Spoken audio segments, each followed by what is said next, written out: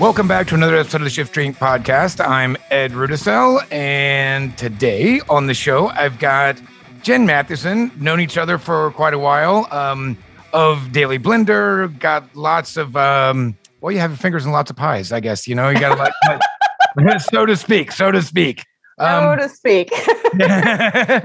So welcome to the show. Thank you for having me. It's so nice to see you and hear your voice and just hear the laughter in your voice. It's been such a rough couple of years that you've definitely been one of those guys that I've been holding in my heart. So it's good to see you. I appreciate that. It is. There's been, I don't want to curse anything, but the last couple of days have been all right. We can jump into it because it actually relates a lot to how you and I crossed paths the first time. So you came in to do an article for Daily Blender at Black Market back at, what was it, 2011? It's been a while. Yeah. It's kind of right at the beginning of the whole farm to table movement, nationwide. Absolutely. And Chef Micah left Black Market in, I believe it's 2017. And he's been working in Maine for the last 3 years, something like that, just as a seasonal chef. But we just announced literally an hour ago that Chef Micah is going to be joining the Inferno Room for the winter. So we're kind of getting the band back together because my partner Chris there was our GM at Black Market. So it's me, Micah, and Chris all kind of back in the one building again. So nice. Pretty excited about that. And it kind of ties into talking to you today because that's where we first crossed paths. Yes. I remember we went in there for lunch and you were busy behind the bar checking receipts and looking at orders. And I remember I wanted to say hello and you were framed so well in the bar. I wanted to snap a picture of you. And that's how we met was I hopped on up and introduced myself. I wanted to know what you were up to standing behind the bar. So.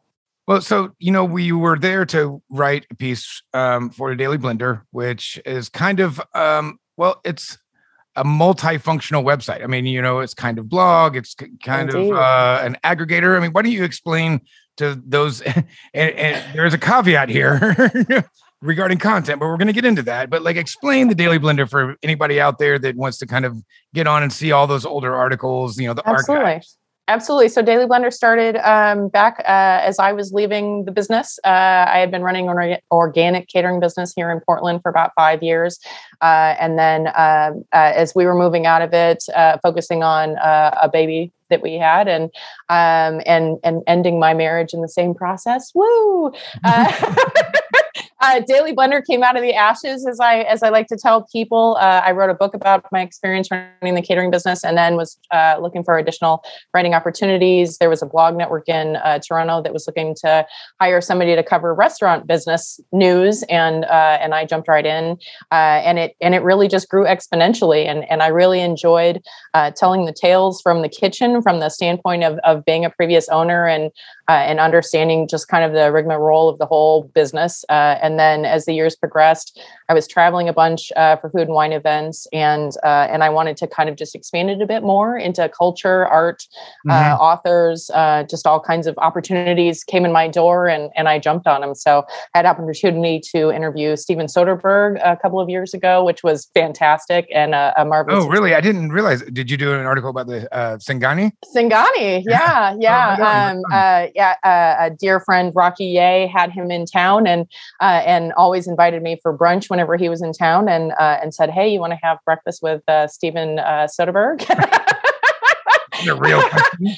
I don't think I'm doing anything. Let me jump right in. And actually ended up the interview went so well over brunch that he invited me to hang out with him all day long. And so I got to kick around town with Steven Soderbergh all day and sit in on business meetings, about the Singani, and they were talking about the design of the bottle at that point, and it was a great experience. But yeah, because of that, I've had some really great experience with Daily Blender. I also got to interview Nichelle Nichols, who was the original Lieutenant Uhura. Yeah. That's pretty awesome. It was. And then this last year, I got the opportunity to interview Stefan Fry, who is the goalkeeper of the Seattle Sounders. And I've been a big Sounders fan for a long time. So to be able to somehow get soccer on a Daily Blender was definitely a dream come true. So yeah, I love lifting the voices of the people that are doing the work, or who are behind behind the scenes, in the kitchen, behind the bar. Maybe not necessarily folks that are getting a lot of press. Daily Blender definitely started with the Food Network and the Cooking Channel and big stars in my eyes. Sure. But it's definitely evolved over the years because of the travel and because of the people that I've met. Bourdain was very inspirational to me, and he really was always doing that work as well. And it was something that really called to me. Well, certainly the timing couldn't have been better, because it was, like I said in the beginning, it's kind of was right at the beginning of that explosion. And I've kind of framed it in a negative light in the last several episodes, not necessarily negative, but kind of saying, this is, I kind of think that the golden age of farm to table is gone.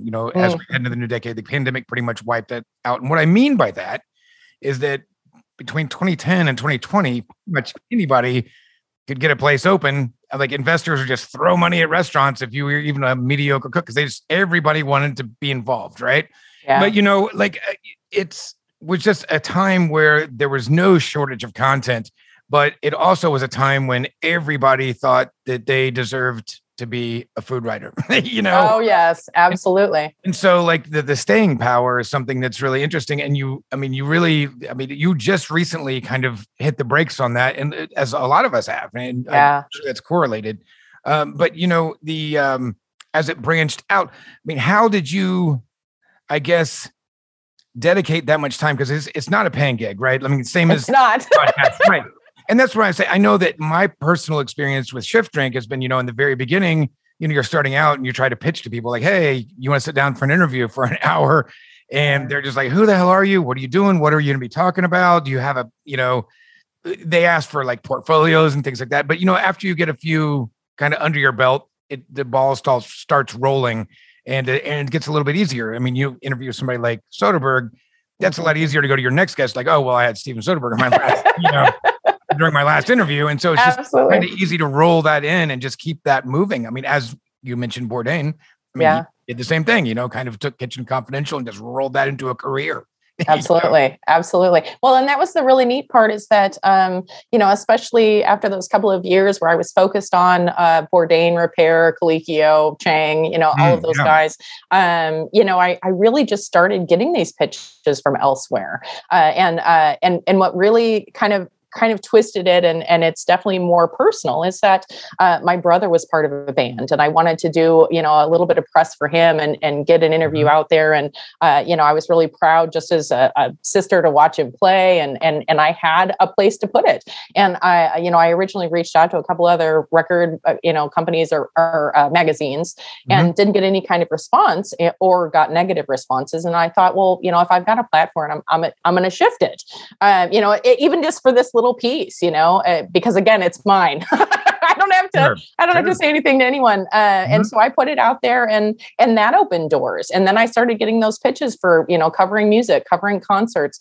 I was able to get into the press pit of Pearl Jam at Wrigley Field, which was, a total dream come true. And then it started rolling. And then people came to me and said, I've got Nichelle Nichols. Do you want to interview her? I've got Steven Soderbergh. Do you want to interview, him? And it just, it's really just an honor. I'm so honored that people think of my work that way, and that it's been able to continue to evolve in that direction. Well, we talked about there being just like a flood of food blogs that kind of started popping up in that era, just a little bit before it, but like really that it hit its kind of apex, right as you were getting started for those few years. But that also coincided, and it's obviously correlated as well, with kind of the death of print magazines. Yes, yes. And so like everything was literally, as the life of Daily Blender progressed, we kind of watched the death of a lot of print, at least print editions of magazines, Absolutely. As everybody kind of moved online, and you were already there in that. It's true. And it's been interesting to just watch that evolve as well. Again, since it's not a paying gig, I've had, other paying gigs in the process. And, and so the time put into Daily Blender has definitely ebbed and flowed over the years. And once Bourdain passed, I really decided that I wanted to shift again and come back to food writing and come back to focusing on those stories. And it was a very different terrain. I found that people within public relations companies or media folks or anything just wouldn't even open the door, wouldn't even talk, wouldn't respond messages. Really? And I think it's because of that explosion. We really went from, people having blogs about food and drink to like you said, people not really reading things and looking more towards social media and Instagramming. Right. And so then the growth of the influencers came along. And so by the time that I stepped back in 2018, it was more, hey, you know, what kind of followers do you have? What kind of views do you have? What kind of likes do you have? And less about what kind of quality items are you putting out there? You know, I remember being invited to just a wine tour here in Portland, and I was the only one that was a writer in the whole group. All the rest of them were Instagrammers. Oh wow, yeah, and I mean, it was just such an experience. I think you hit the nail on the head, because I just heard that recently. You know, that somebody was pitching. I don't even recall the situation it was, but it was like, oh, I would love to like sit down and talk with you. I have like X amount of followers, and I can get you blah blah blah likes. I'm like, yeah, but that doesn't really mean anything. And I mean, that's a metric that literally just measures clicks. Yeah. There's not really any engagement. And it certainly doesn't necessarily speak to the content. Absolutely. You know, in fact, I think I was talking with my wife because she was talking about like the social media stars like Kardashians and all that. And I'm like, I still don't get it. I know I'm an old guy and I don't get it. And so I try to stay mildly relevant. But, you know, when you're putting good content out there and you're getting the interviews that other people can't get, I have definitely found, especially through this show, that there's always going to be a rabid audience that's just like a diehard cadre of fanatics, you know? Yes. Like, I mean, I've always read your writing because it's on the other side of the country and it's a scene that I can't always have my finger on the pulse, right? And I like to know what's going on. So if I, you know, fly into Portland or Seattle, that I can be like, hey, well, Jen knows what's going on, you know? Although last time I went, I told you this the other day. I randomly ran into you on the street. I think you were getting off work. Yes. Maybe in the Pearl District or something. I just gone over to have drinks. I think gosh, I don't even remember where I was. I probably went to go see if Jeff Morgenthaler was working. Like, I don't know him, but I was like, I'm going to sit and have a drink at his bar. He's the legend. He must. Right, exactly. And he wasn't there, but which apparently he's always there. And I just happened to like get the one time he wasn't. But yeah, and then I was walking down the street and then I just heard my name. I'm like, well, I ignored it because I'm like, I'm in Portland. I don't really know that many people here. Yeah. Chances of me running into somebody I know and like turn around and you're like, hey, and running across the street in the middle of traffic. That was great. It was great. It's just like, what are the chances, you know? It's true. It's true. But you know, as you've done all of these now, was your writing primarily focused in the Pacific Northwest, or because you were traveling a lot? Were you traveling for work, or were you traveling? I was traveling for Daily Wonder. You know, I'm a big fan of traveling anyway, and so I right, you know, I try to get different places, and so it worked out really well, especially over the last couple of years. You know, I went to Toronto, I went to Montreal, I went to cool. Rio de Janeiro. Crazy enough, ended up in Rio the same summer that they were having the Olympics, and so I was able to write something that was very timely and very well read by a number of people in Rio, in the Rio area, because my piece was about how the rest of the media was really making Rio look really terrifying, and I did not have that experience, and so I got a lot of support from the local folks, which was really. I find that that's the case in a lot of Caribbean countries, and it's just it's a very colonialist kind of outlook of like, ooh, don't go to Jamaica, it's so dangerous, and like don't leave the resort. When last time I was in Jamaica, I had to like literally argue with the guards at the resort we were being put up at to like let me out, because we were going to go to Hampton Estate, and like the manager was going to come over and pick us up, and they wouldn't let him on property and wouldn't let me off, and it's just like, it's silly. I mean, I understand some people are stupid, and usually those people are American, but you know. But you know, that was really the line of reporting that Bourdain did, where he dropped into those places and he would talk about the people that are actually there, and that's what I really tried to do in a lot of those places.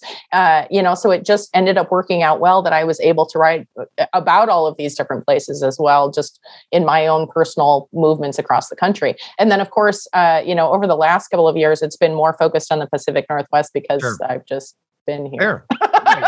Well, and I mean, obviously, I mean, it's a thriving scene. You have some like legends up in the area. It's all, and you're right in the middle of one of my, well, not one, absolutely my favorite winemaking area in the country. Mhm. So, Absolutely. it always trips me out that like you can go a half hour outside of the city and you're like in beautiful wine country. Oh yeah. And so we've got friends there, and I still need to make it out to see Chris over at Brooks, but, he comes to see us every now and again, but of course, the last couple of years, nobody's been anywhere. And so I guess before we get too far in and get everybody hooked onto readership for the Daily Blender, you've been kind of pulling the plug on it. And that's really one of the reasons I wanted to talk to you today. I mean, we've talked about a lot of the negative aspects and the effects that this pandemic's had on a lot of things. But one thing that we haven't really talked about is outside the restaurant industry. And like, we're starting to see obviously supply chain issues, all these things, but the level of mental burnout across the board is suffocating for everyone. Like I know what restaurant people are dealing with, but I often forget that there's just a ton of other people that are also affected by how we are being affected. Oh, it's terrible. It's a direct line. So, I mean, what made you kind of decide to just step back again and just be like, I'm not sure this is the time to continue Daily Blender anymore? I have to say in 2018, just when I stepped into it, that was really a shift of the mindset, less about the great content, more about whatever kind of flashy pans, how many followers you can buy sort of situation. And really early on, I knew that I didn't want to run in that rat race. But of course, as the time progressed, personally, when we lost Rocky Ye at the end of December 2019, he was a really close friend. He was so heavily involved within the industry. He was just a super part of Daily Blender, was so much a part of me really building it in the early years that it really took the wind out of my sails. And after a couple of months, then the pandemic hit, and then it just was devastating. It just was heartbreaking to watch the restaurant industry, the bar industry, professionally, just to see folks like you, having to close your restaurants, knowing, especially from my standpoint, knowing the rigmarole of business, knowing how much money was being lost every day, knowing how many staffers were just lost, were lost in the muck. And then just as it progressed, it just was, depression, across all of our, states, across all of our spaces. But it just was so difficult to watch. And I really tried, I knew that I could step in and write pieces to kind of bounce it up or whatever I could do. But I just, I think I was down with everybody else. It was just very hard to get through. The Instagram thing it's definitely been a hard shift. And I feel like that we've had to have hit a saturation point, because I just really kind of thought about this about a week ago. Because obviously a ton of the people I follow on Instagram are food and cocktail, and like cocktails in particular, like there's only so many photos of cocktails that can exist. They all kind of end up looking the same, right? Unless you have really insane garnishes, but even still, it's a drink in a glass. Yeah. Food as well. But it's just when you see it so much, you just get spoiled. And in fact, I remember it was about 4 days ago, because we were looking at some photos, from a Michelin 3-star restaurant. And it was like, they look just as good as pretty much anybody else's, because, everybody's paying money just to get that square photo up on the account so they can say, look at how many clicks we got. And I'm not even sure who they're trying to explain that away to. Like, hey, look, we're efficient because we got, whatever, 1,000 likes. I'm like, okay, but did they come eat? And at the end of the day, we're still trying to keep the doors open. And so it is very frustrating to see like writers walk away, and obviously we're seeing that across the board with journalists. Camper and I talked about this about a year or two ago, because we talked about kind of the heyday of blogging, food blogging. Yes.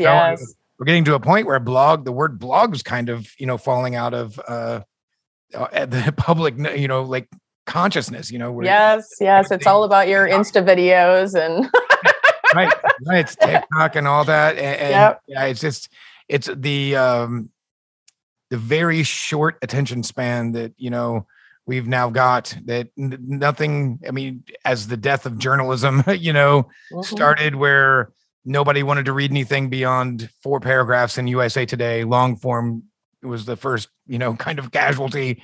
And then newspapers started firing their photographers.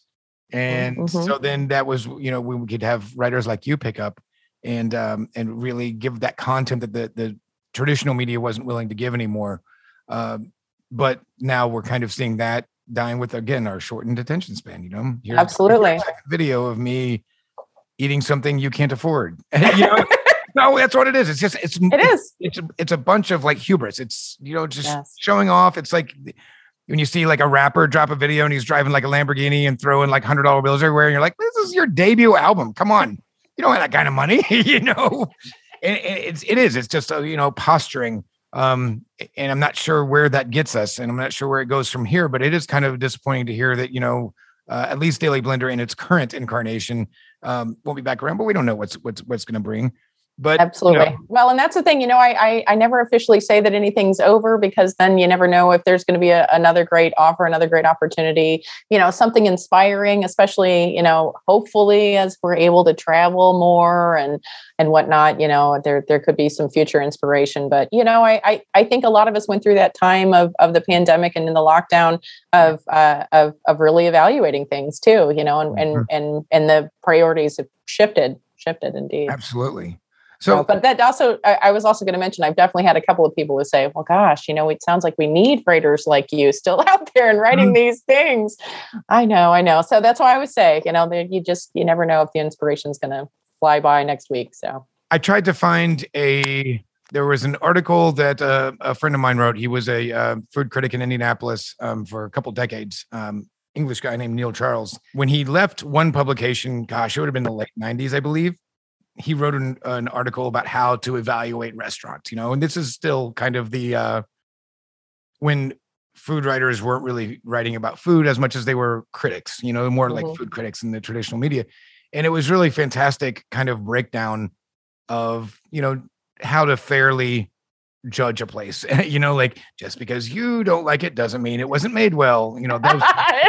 Yes. And, you know, obviously, you know, 10 years later, 12 years later, we saw everybody thinks they're a food critic, you know, with like Yelp and Google reviews and all those sorts of things. But, you know, I'm just not sure where we go from here because everything is so fragmented. As you look at the industry and like a snapshot of how everything looks in 2021, I mean, what do you think? Where do you go for your news? You know, I know that, again, as like news aggregators, a lot of people are kind of going to Eater. But, you know, as again, those kind of food websites aren't as popular as they once were, and everything's a list now. It's true. It's true. All the listicles. I know, so many listicles. But you know, how do we go about getting the news that we need? And I know that's a tough question to answer, but you know, I'm getting ready to go on a trip in 3 weeks. I haven't been on a trip in 2.5 years, and in fact, I've only had like 8 days off in the last 2.5 years, or two years. So I'm very much looking forward to it. But we're going to go to Honolulu and go to the Big Island, just kind of try to vegetate for a week. But of course, the first thing I do is where am I going to go get cocktails, and what are the don't miss places to grab food? And all I've seen are listicles. Yeah. I didn't see anything in depth except for I saw like a 6-year-old article from you. And so I haven't dug in to see who's still open and who's not, you know, especially with the pandemic. But well, and that's the concern. I think that, like you said, it's just so fragmented. You know, I still look to, I feel like the San Francisco Chronicle is always still putting stuff out there that's good. You know, I look to California, LA Times, you know, some of the Seattle Times food writers are good and are trying to stay on top of it and promoting things. Rebecca Den always knows what's going on in the Seattle area. But yeah, I think that at this point, people are still looking to Instagram, looking to social media as far as the recommendations. But you know, again, I think it's just a tough terrain. You know, any kind of articles that you've found that are prior to 2020, like you said, you can't tell if the restaurants are even open anymore. You know, and I find that there's more politicalness to eating, dining out, going out to bars at this point, you know, because again, the whole world has shifted a bit. So it's tough. I really don't have an answer for that question, you know, and I'm not really sure how the food reporting will evolve from this point forward. Yeah. You know, it's funny you mentioned that. Today I my wife and I kind of went shopping this little art colony, and we went into a shop that has glass blowing, and like the guy was, you know, making things right in front of the window, And my wife pulled out her cell phone and he was like, no videos. You can take pictures. You can do anything else. Like, no videos. Videos is ruining this. Oh my gosh. And, I mean, he ranted for like 15 minutes about how videos are ruining everything. And people are putting it on social media and they're going to take your words and twist them around and blah, blah, blah, blah, blah. And like, I mean, I was like, oh, wow, maybe he's some like crazy right winger or something. But like, it didn't seem like that from all the signage up in the shops about, vaccines and all that. So I don't know, but he was definitely against. I mean, he said he's been blowing glass for 55 years. So I'm guessing he's got some years underneath him, but yeah, not a fan. Have you felt like social media has been a boost to your businesses? I think there's the voyeur version of anything when people are going into restaurants and everyone's taking pictures and everyone's taking videos. But I can see how that can be a negative thing on businesses. It certainly could. So did you ever used to check out A Life Worth Eating? He photographed all of his meals, and he's a badass photographer. I can't remember his name now. It's been a while since I've looked. I'm sure he's still active somewhere, but he's probably eaten more Michelin 3 stars than I'll ever even know exist. But I chatted with him one time. I think we were in Chicago at the same time. I think right when U-Show opened, if I remember right. But anyhow, he had made a comment either online or to me, I can't remember now, but like how so many people used his website because, you can see what other restaurants are doing without like having to go there, right? Like a chef can check out and see what somebody else is doing and kind of see what the vibe is. And I definitely find that is a very cool aspect of it, right? Like I'm not going to be going to Noma anytime soon, but like to pull up Redzepi's like, Instagram feed or like Noma's Instagram feed and see that. Not only that, but like the sous, the pastry chef, the line cooks, like all the people that are kind of involved in those restaurant kitchens or behind the bars. So I think that it is pretty cool to like be part of that, to kind of show the process behind the scenes.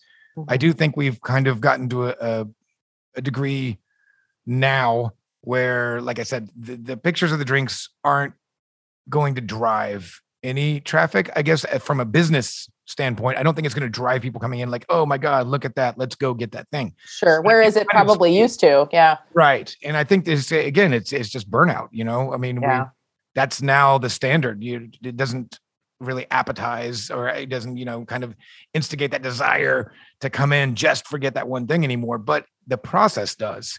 And I think that, the more that we can show behind the scenes, I mean, we get a lot more like kind of interaction with those kinds of posts.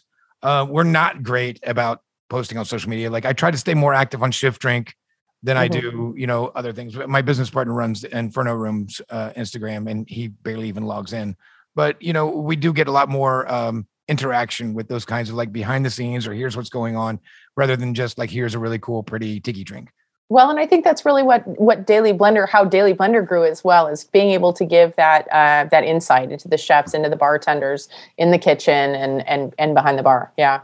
So that makes total sense. And people, again, it's that voyeuristic version, where you can get to see something that you wouldn't normally get to see. Right. Well, and you had some really kick-ass interviews with some people that like gave that snapshot behind the scenes, and that's, I think, the reason that you stood out amongst like a sea of other food bloggers was that, you could see what's going on with Rocky. I mean, like Rocky's so well known in our industry, but outside our industry, I don't think that a lot of people would probably have run across him.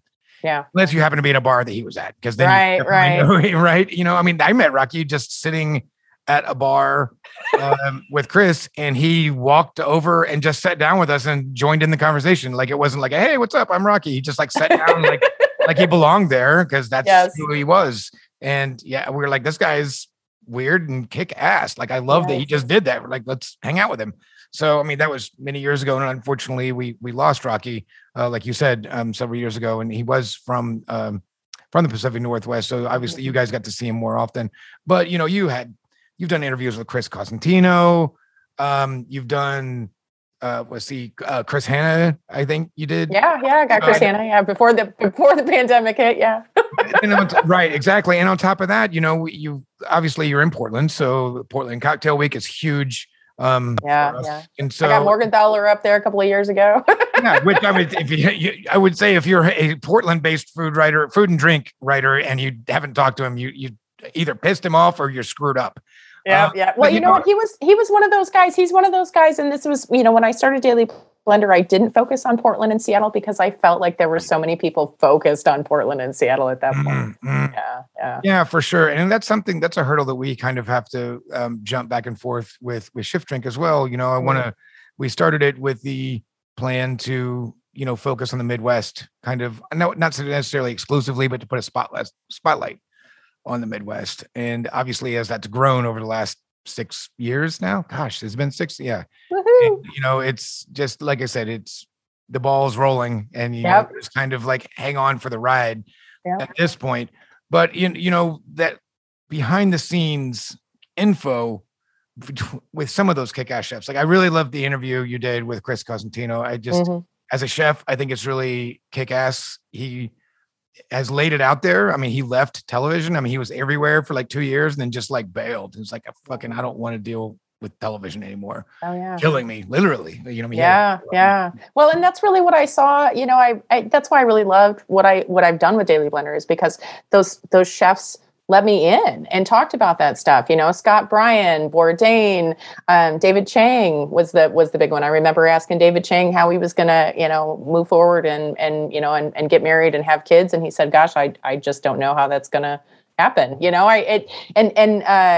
again, that it's that insight, at some point Colicchio said, oh, I only like talking to you. You're the one that steps in and talks about this stuff. And again, I think that it kind of like getting all the way back to our Instagram conversation, I think that's what people really like. And I'm really hoping, well, I know that the food writers that are out there that are trying to put content out, especially through this difficult time, are trying to do that, are trying to give that connection back, the connection that we've lost during the lockdown and during all of those closings. And I hope that the resurgence of that kind of content would continue. Yeah, I certainly hope so. Because right now it's more important than ever because I feel like the story isn't getting through to people outside the industry of just how fucked we still are.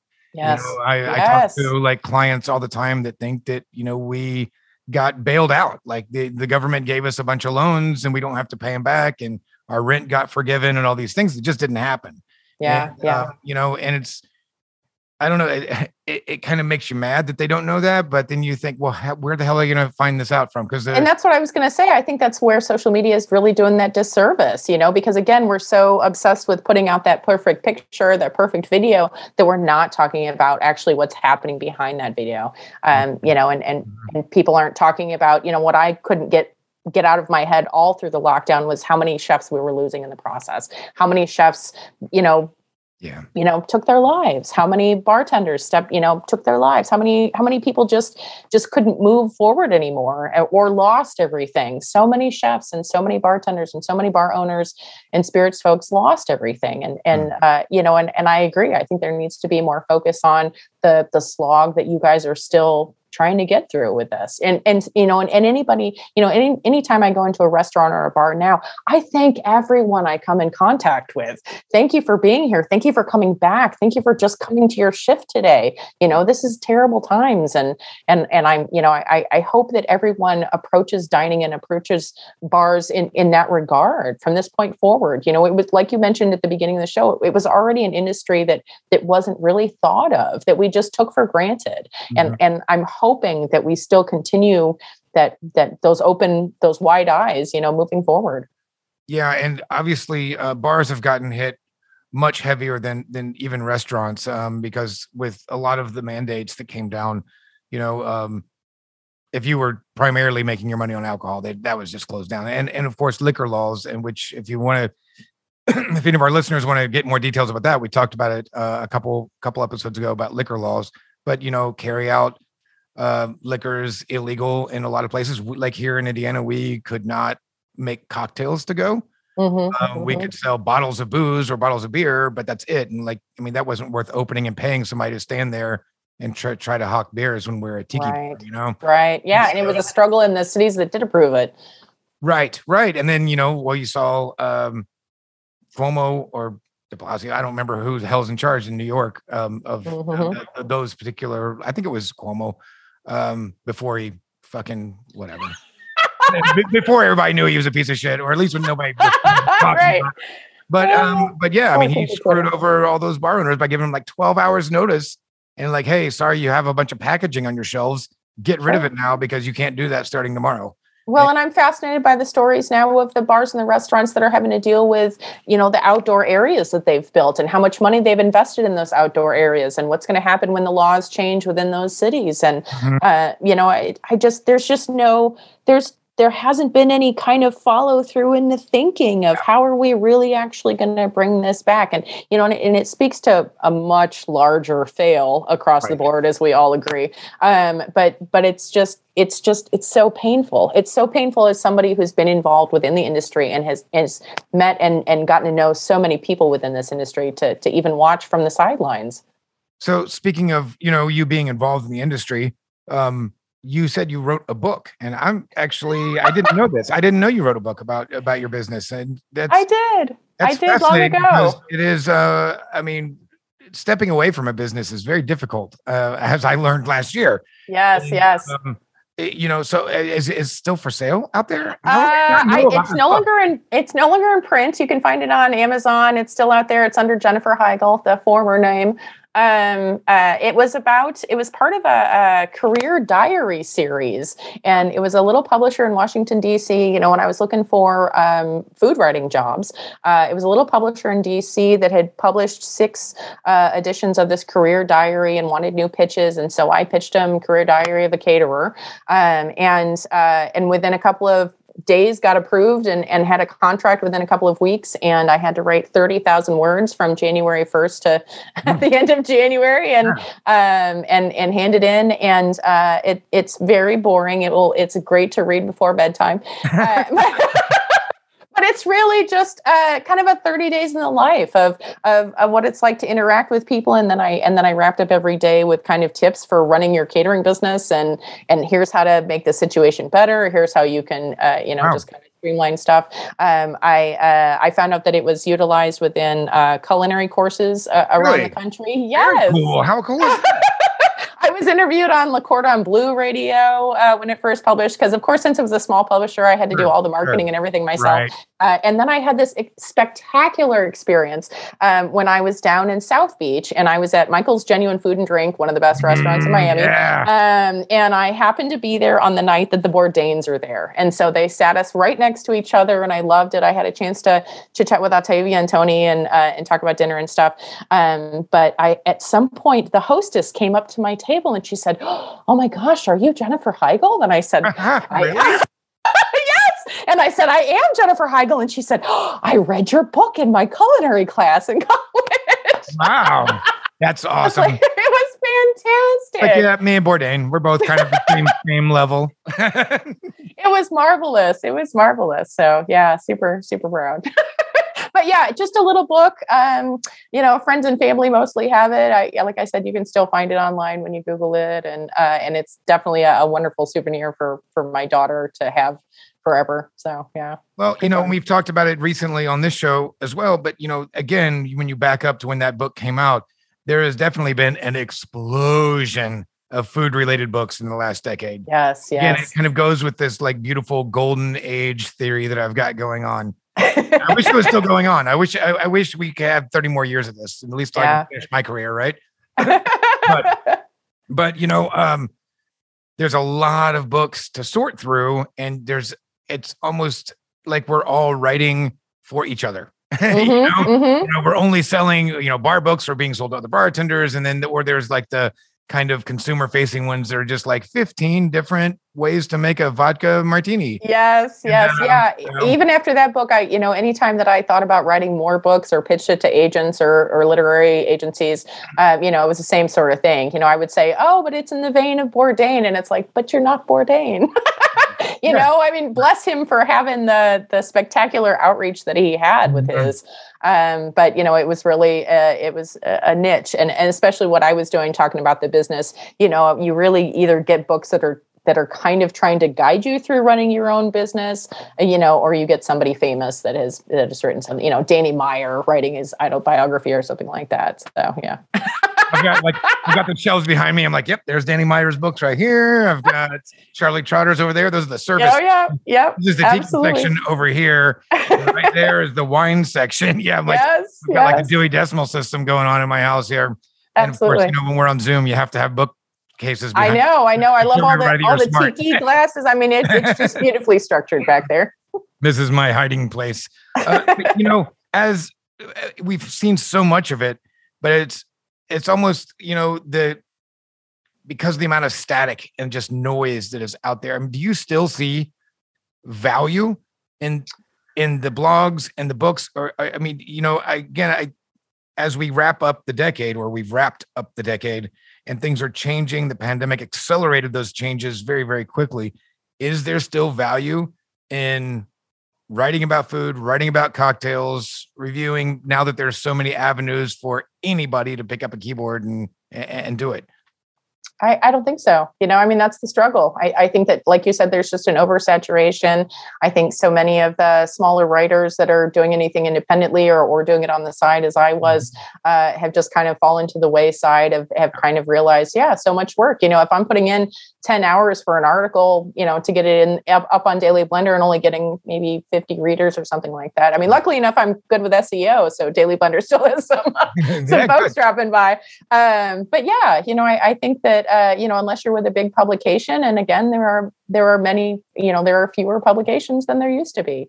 Right. There's the rub, right? Because then you also have editors that say, we want you to write about the new chicken sandwich for Chick-fil-A. Exactly. So, or even if you're doing the things that you love, it doesn't pay. And if you're, and bless people like Eater that have continued on, or Grove Street that have continued on trying to stay in that vein. But as you know, when you do a Google search for something, you just get a lot of listicles, and a lot of those publications that are still up there and still putting out content are essentially just repurposing those listicles every month and changing the names. I mean, hey, this is the top 10 restaurants in August and the top 10 restaurants in September, and so on and so forth. And I think that that media is just moving so fast at this point. I don't know. I don't know if there's really anything. I think that's exactly it right there. The speed at which and the desire. And one of my pet peeves is the phrase content creator, because that's all as humans. That's what we do. We create content. When I open my mouth, that's quote content, but it's just such a pretentious sounding thing. Like, I'm a content creator. Like, so are my birds, they create content out of their butt every 15 minutes. Well, and you can be a content creator without actually creating any kind of useful, meaningful content. And so that's where I was going with that, because I see, again, when I travel, I go overboard with like my Google Maps, and I start every place that I want to be, because that way I can wander around a city and I can just pull out my phone and be like, okay, well, I'm 2 blocks from like 3 different bars I wanted to hit.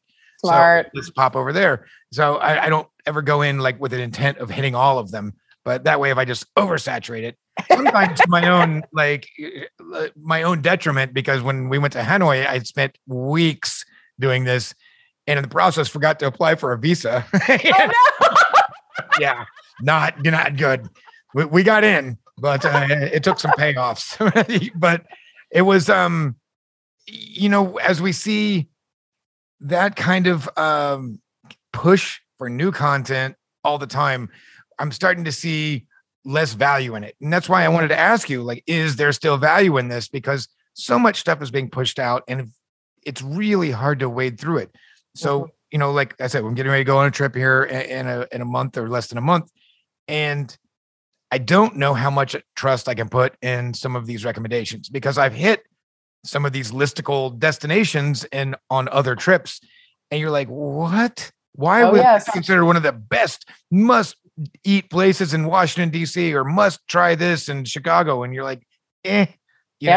I agree. So it's that need to just constantly have something new, whether or not it's worth it or not. And you're getting more of the dependence on the Yelpers and the Google reviews and things like that. And just like you were saying, I've definitely found that a 5-star in Yelp may not be anything at all. But also, in that same regard, if I Google a restaurant and I find 4 or 5 PR pieces about it, it doesn't necessarily equate to a great place either. That's the struggle.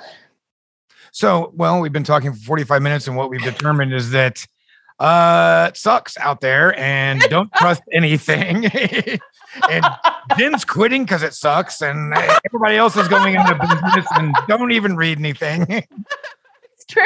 Have a good evening. This is Thanks for dropping by for the positive thoughts here on Shift Rates. Well, it is definitely a time where things have been accelerated. There was definitely a lot of changes coming to the industry and much needed changes, especially in the way that operations go. But to see all of that happen at once is just it's more than we can really deal with, and so we're just kind of hanging on for the ride. At this point, while we're trying to keep the doors open, we're also having to kind of figure out how to restructure, pay and get rid of tip systems or inequitable pay and all of these things at the same time, while we're all trying to hang on for the ride. And a lot of us independent restaurant owners are getting grouped in with like Chick-fil-A or Applebee's or Ruby Tuesdays and all these like chain restaurants that are paying people crap. And, then people kind of get an idea like, restaurant owners are all getting rich off their employees. I'm like, not the small ones, not the ones I know, because we all pay better because we need to have talented people. We need talented people. And, those other places can take advantage of that. But, we're trying to fight that at the same time that we're just trying to keep the doors open and pay back the loans. And again, I just think a lot of people don't realize, when we walked away from Black Market, that's been a year. I got 14 months now since Black Market closed. And I still get the question all the time, are you going to reopen it? Like, no, it's another restaurant. Someone bought it. We liquidated everything for 10% of the debt that we had. It hurts my heart, Ed. Yeah, I've got, I'll be paying on that for another 30 years. Like, but again, I think that a lot of people just got to go home and work from home for a year. And when they went back to work this summer, it just almost seemed like they thought the world paused for them. Yes. And that, and the whole time we've been, down in the trenches and we're trying to still dig out, and they're back. And it's been really frustrating. And we need people like you writing about it. Well, and not to continue to be a Debbie Downer on the whole situation, but you bring up a whole other aspect of it is how many of those big chain restaurants got all kinds of financial infusions, and how many of the small ones did not. Mm-hmm. I know there was a collective of folks, reading those lists of the paycheck protection plan that it just, we're just appalled. So many of those larger companies that got 3 or 4 different handouts. It's just. Well, and the restaurant revitalization fund, I don't know anybody that got it, like at all. I don't know anybody across the board. I don't know anybody that actually received it because they ran out of money like 30 hours into it. So I don't know anybody that would have actually. That would have been a life-changing grant for us. Yeah. Let me ask you, as a diner, how can we best support you? That's the question I've been struggling with too.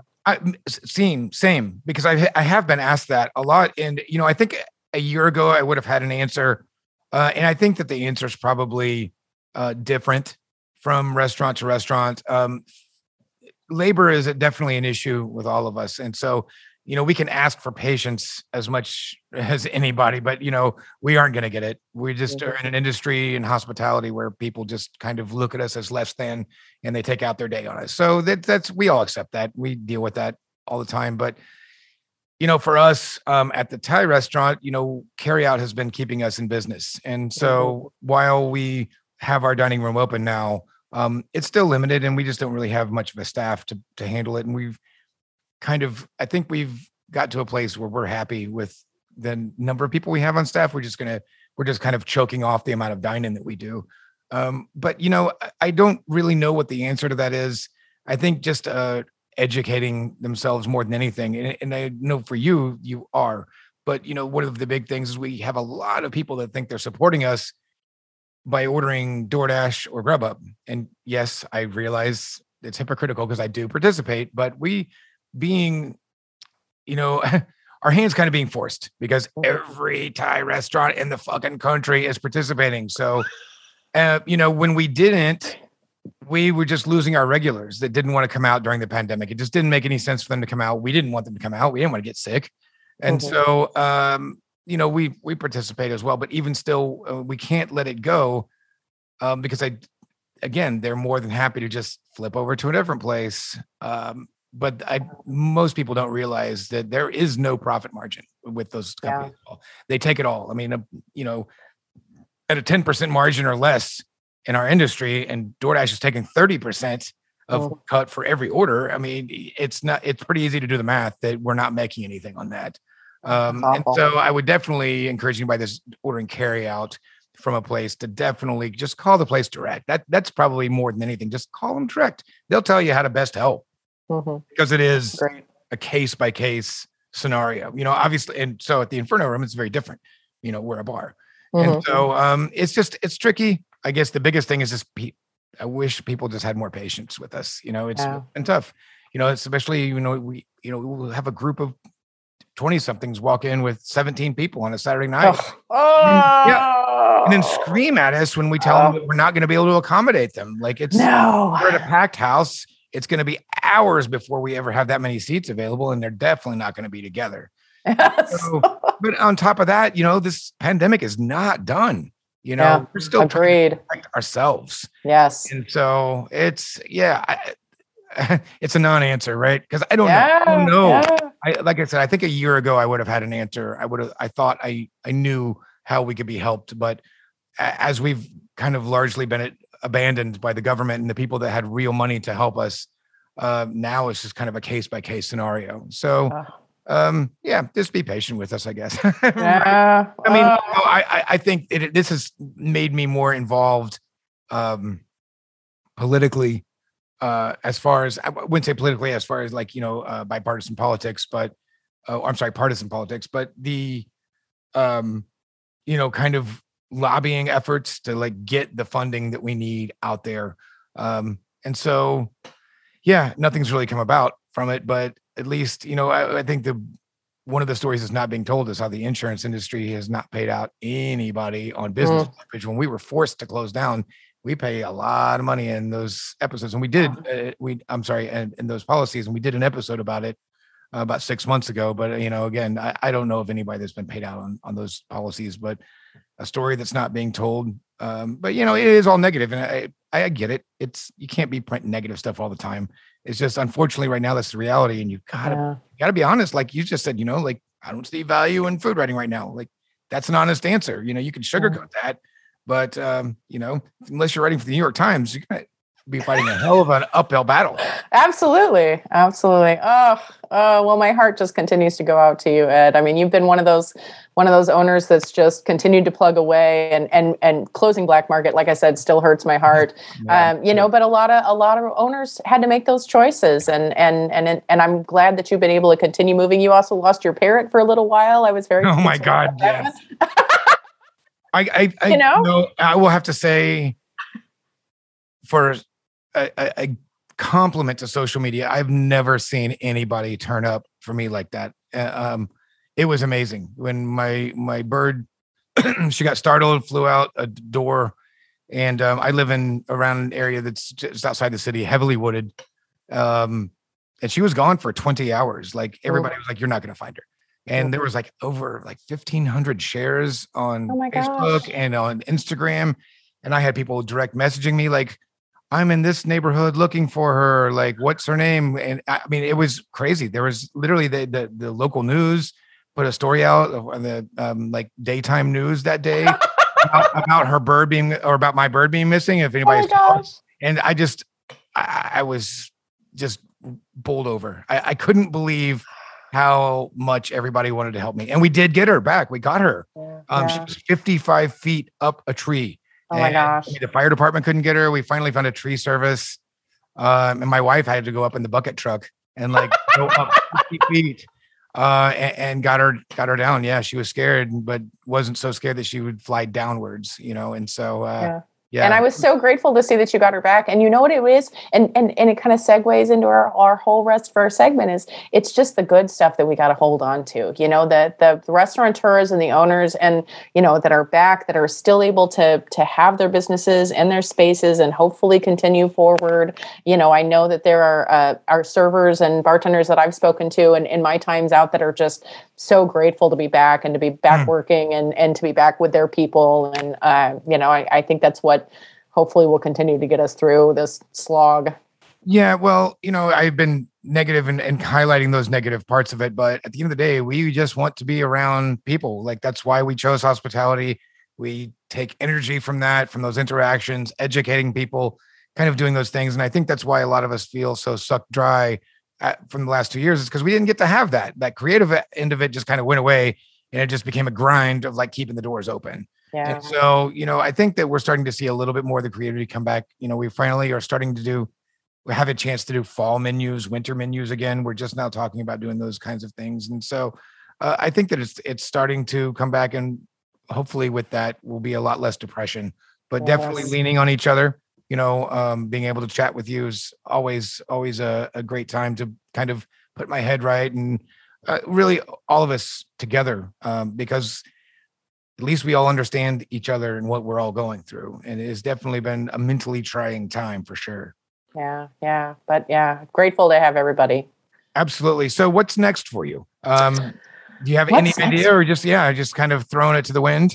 I don't actually. I'm going to be launching a new business in January. It's really off the beaten Anything path. You can talk about?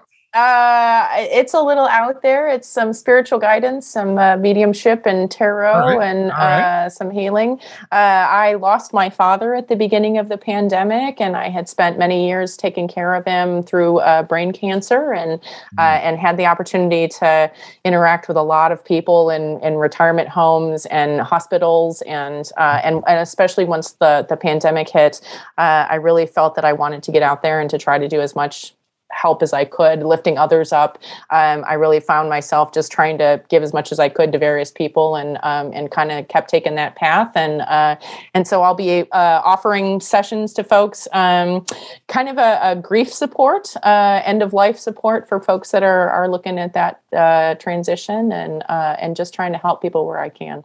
So where can people find you on the ever hated social media? Go ahead. She needs likes. Go get that. You can still always find me at Daily Blender, both on Instagram and Twitter. I will definitely make any kind of announcements once the business is officially launched, so people can find me. And you can always email me at Jennifer@Mathewson.com. Mathewson.com will remain my adorable little author website. And then Daily Blender will remain up. There's still a lot of really great info there. I mean, there is, and like I said, I still get probably 500, 1,000 people dropping by Daily Blender every month, which is really great to see. I do have a couple of come to those cities and dine and enjoy kind of guides as well, and some really great interviews with a lot of great people. So it will still be there as well. Well, check it out, folks. Daily Blender. It may not have any fresh content this year, but if we push hard enough, we might be able to get it next year. Like, let's 10,000 readers a month, and we're going to force her hand. No, I appreciate you coming on the show. I know it was kind of random. We just started chatting earlier in the week, and I was like, "Hey, come on the show. Let's talk about it." Anytime. It's such an honor. You're just such a wonderful guy, and I'm just happy to see a smile on your face and flipping through. Yes, wonderful. Yeah, it was nice to have a day off today. I have like something to look forward to with this trip to Honolulu. It's like, okay, I've got something. There's a light at the end of the tunnel, even if it's only a week. Like, it's fine. I haven't had that since 2019, so very much looking forward. Grateful for all the little bits of joy every day. Well, keep bringing it. Keep writing if you can, but definitely we'll have links to everything on the show notes. Obviously, you can still check us out at shiftdrinkpodcast.com. Find us on Instagram at shiftdrinkpodcast. Occasionally, I'll update Twitter, but mostly it's just episodes. So, find me on Instagram. That's where you can find all of our fun pictures, and we'll have all the info for Jen up there online. Until next time, Jen, thank you so much for coming on the show. Oh, great to see you, Ed. Thank you for having me.